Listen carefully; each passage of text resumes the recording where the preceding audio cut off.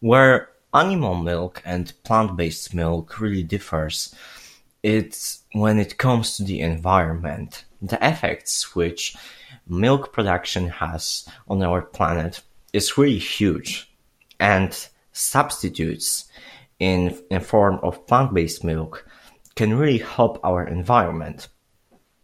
I have a source which compares dairy milk to other plant milks. And for example, dairy milk uses much more land than any other milk by, for example, approximately 10 times more, which is a lot.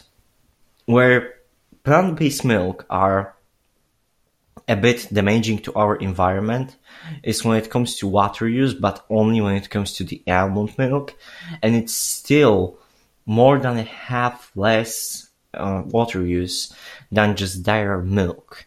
That's because cows drink a lot of water. They are fed and they live a long life, so we need to use a lot of resources to, let's say, fuel them and take milk from them. That's why it has really huge emissions, land use, and water use.